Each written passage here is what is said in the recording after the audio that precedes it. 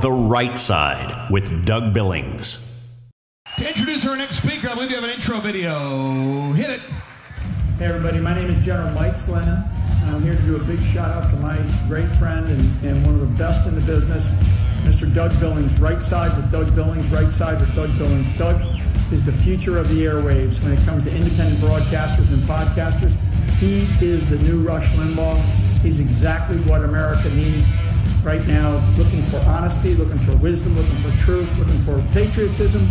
Listen to Doug Billings at Right Side with Doug Billings. God bless you and God bless America, and thank you.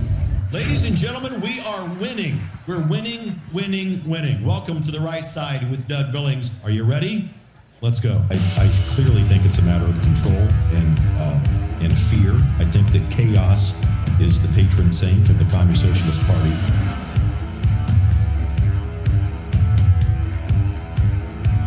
This interview, your message, your work is just necessary for the people around the world to hear about this.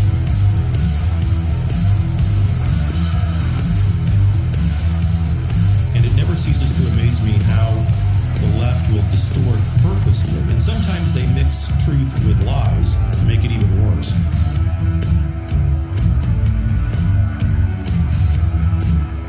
And they're being overt about it. It's like they're in kamikaze mode. They're flying their planes right into the ship of America. It doesn't even seem like they're concerned about their future, Mike.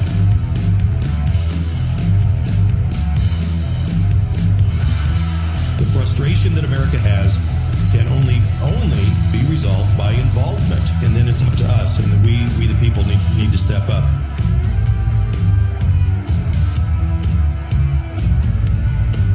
Administrator Biden has thrown this country into such a nightmare that it's waking up people by the millions, Eric. I think even people with a D after their name, people walking on the streets of Main Street America, John and Mary Doe, who voted for Biden, are waking up and thinking, hang on a minute, this is not what I signed up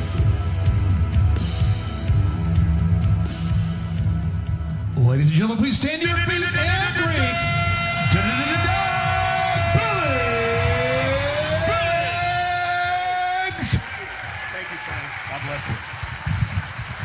Hey, everybody, how about Clay Clark, ladies and gentlemen? How about Clay Clark? Wow. And thank you for Pastor Locke. Thank you, Pastor, for your hospitality. Ladies and gentlemen, we're in a nightmare. We are in a nightmare in this republic. Here's the good news. Everybody wakes up from nightmares. And we're on the cusp of the greatest reawakening to the divine providence of God that this republic has ever seen in the history of this republic, and that includes during the time of the Founding Fathers, my friends. It includes that time, and you're part of it. Now, there are many differences between us and the Communist Socialist Party. In the elected class in the United States of America, there are no more Democrats, especially in Washington, D.C. They have blended communism and socialism together to become commu-socialists. And they are not a pro-America political party. Not at all. Now, one of the differences between us and the radical left is that we understand that during the times of adversity, challenge, and tragedy, there are blessings waiting to be born. Right? We understand that when we're working through these times, there are blessings there around us, and they surround us. The radical left, when they don't get their way, they have pallets of bricks delivered to downtown street corners to throw through storefront windows. They don't understand the concept of blessing and working your way through challenges, adversity, and tragedies. I'm going to share with you 4 quick stories because I have a really great surprise for you when I'm done with this incredible speech. 4 quick stories of how adversity, challenge, and tragedy display and demonstrate blessings. Story number 1, very quickly. A young man driving home from dinner one night. These are true stories, by the way. One man driving home at night from dinner with his fiancée in the car. They're driving home, had a great evening, and they're hit by a drunk driver. Car spins around. They're both wearing their seatbelts. Car spins around and hits a traffic signal pole on the girl's side of the car. Long story short, head trauma, hospital, coma. The young man was basically okay. Hospital, he stays by her side for 2 years, reading poetry, singing songs, joining the family in prayer, until one night the family says, let go. Let go. You need to live your life. And although the young man began to let go, he still continued to visit for 26 years. She lingered in a semi-vegetative state, never really able to communicate at all. And at the end of the 26 years, which was 6 years ago, she passed away. Tragedy, adversity, challenge. The blessings born from that were incredible bonds with the family, incredible sensitivity to the tragedy of drunk drivers and the causes of accidents that they cause, and being able to enter into lives of others to help them when they go through such things. This young man decided he has to do that. So we began to enter into people's lives and hopefully make differences for the better and give them hope when they experienced similar things.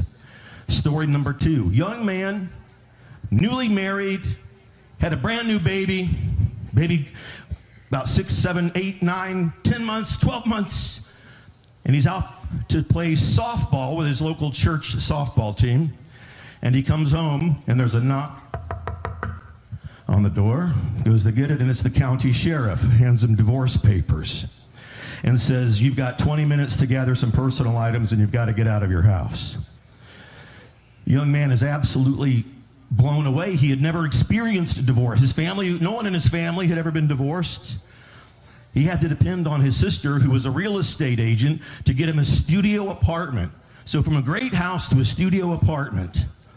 And he remembers one night sitting in the middle of that floor, weeping and crying, and he hears a voice. Now, it wasn't a voice like there's somebody in the room. It was that voice. Everybody has that little inner voice. And the young man reported and said it was as if this voice said, let it percolate through you, grab onto it, I know it hurts, own it, and I'm with you. I've got you. The voice of God. So again, the young man, long story short, he began, the extent of his sympathy when he would meet someone who had a divorce before this event happened to him was basically to say, well, I'm sorry to hear that, and he would go on his way. Now, not only does the guy go out and make room for people in his life. Hey, can I get you anything? Do you need something? You want to go out for a drink? You want to go get dinner? You want a cup of coffee? What can I do to help you? So the blessing, more sensitivity. Whereas before he was kind of an ass with regards to what he was doing with other people. Story number 3, young man, 45 years old, healthy, never smoked a day in his life, cancer. A very rare form of bladder cancer. He became a case study. Major surgery, stage 3 cancer, out of nowhere. How did this happen? Why me? What the hell is going on, God? Angry. This young man was not happy with his situation. He was healed, cured. The good surgeons that had his care took care of him. And he became, again, an advocate for people. And when he walked the hallways of that cancer ward, broke down and said, how could I have been so selfish? How could I have thought of only myself? And how could I have been so angry? You see, the little voice inside of him said, take care of these people. Be compassionate to them. Open up yourself to them. I mean, these stories, the fourth and final, the couple goes to the hospital for the delivery of their child. Their first child together. All of the usual tests at that time were done. Everything appeared to be normal, typical. We look at the story of this guy. The baby's born, but he's whisked away. Wait a minute, don't I get to cut the cord? Why doesn't mom get to hold the baby? Whisked away to the NICU, the neonatal intensive care unit. The doctor comes back shortly thereafter. It appears as if your son has signs and symptoms of Down syndrome. Boom! 1,000,001 thoughts went through this young man's head. Can I handle this? Will he die? Can I handle this? Will he have a meaningful life? Can I handle this? Will he have friends? Will he play sports? Can I handle this? Do you see this selfish reoccurring, can I handle this? The social team, the care workers and the social workers at the hospital, the next few days brought in parents who had children, toddlers, who have Down syndrome. And the blessing out of the tragedy, challenge, and adversity of that moment began to fade away when this young man saw the absolute perfection of what these children and what these people are. The beauty that they have. This young man's life was forever changed. He began to call, you see, the official name of Down syndrome is trisomy 21. They have an extra 21st chromosome. It's as if God, the young man said, this is the divine chromosome. It's the divine, it's as if God said, here's how all of you typical people should be, by the way. No venom, no prejudices. They're almost always happy. They always want to give you a hug. Now, they have their days, but it's incredible. So this man was changed to the point where he thought if God were to appear to him and say, son, I'd be happy to make your son a typical child. On his knees, he would say, Lord God, thank you for being in my life, but no thank you. He's perfect just the way he is. He's absolutely perfect. Now, what do all four of these stories have in common when we look at the common theme of how do we overcome tragedy, adversity, and challenge? Because in this nation, we are in the midst of a tragedy, a challenge, and an adversity. Where are we going to find the blessings? The one common thread, Michael, come here, is that the young man in each of those stories is me. And this is my son, Michael.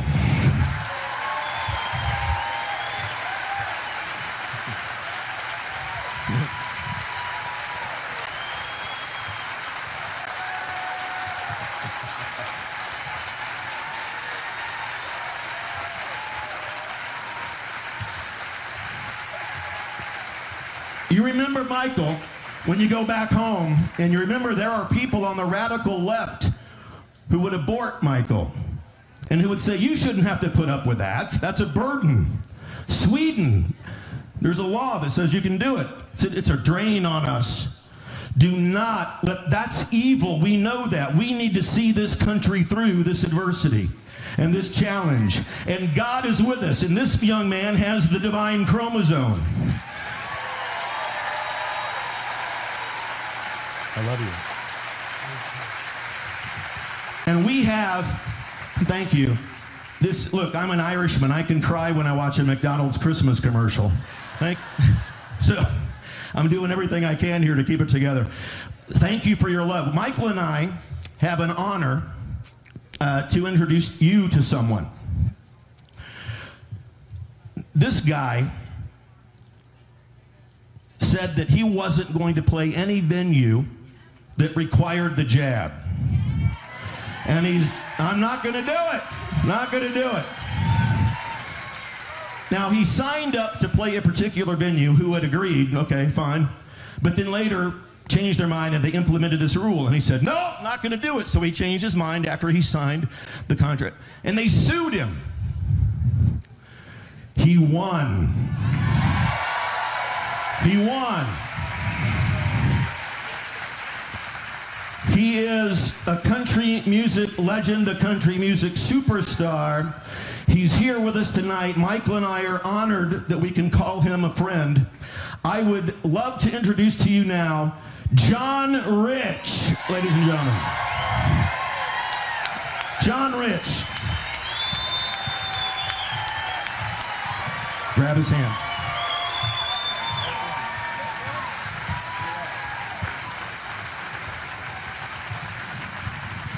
Thank you, Doug. How's everybody doing? It's good to be here, surrounded by people that love their country enough to sit under a tent all day long for a couple of days and and hang out. I bet this is what early America looked like when the Patriots were all getting together, figuring out how they want to build this place. So I don't really have a speech or anything to give. I just want to do one thing, and I think that is sing the most important song that any American could be singing at this exact moment in our country, and I want you guys to sing it with me. Are you ready? You sing it with me? Help me out. God bless America, land that I love. Stand beside her and guide her through the night with a light from above. From the mountain to the prairies to the oceans. Come on. White with foam. Sing it now. God bless America. My home, sweet home. Loud as you can. God bless America.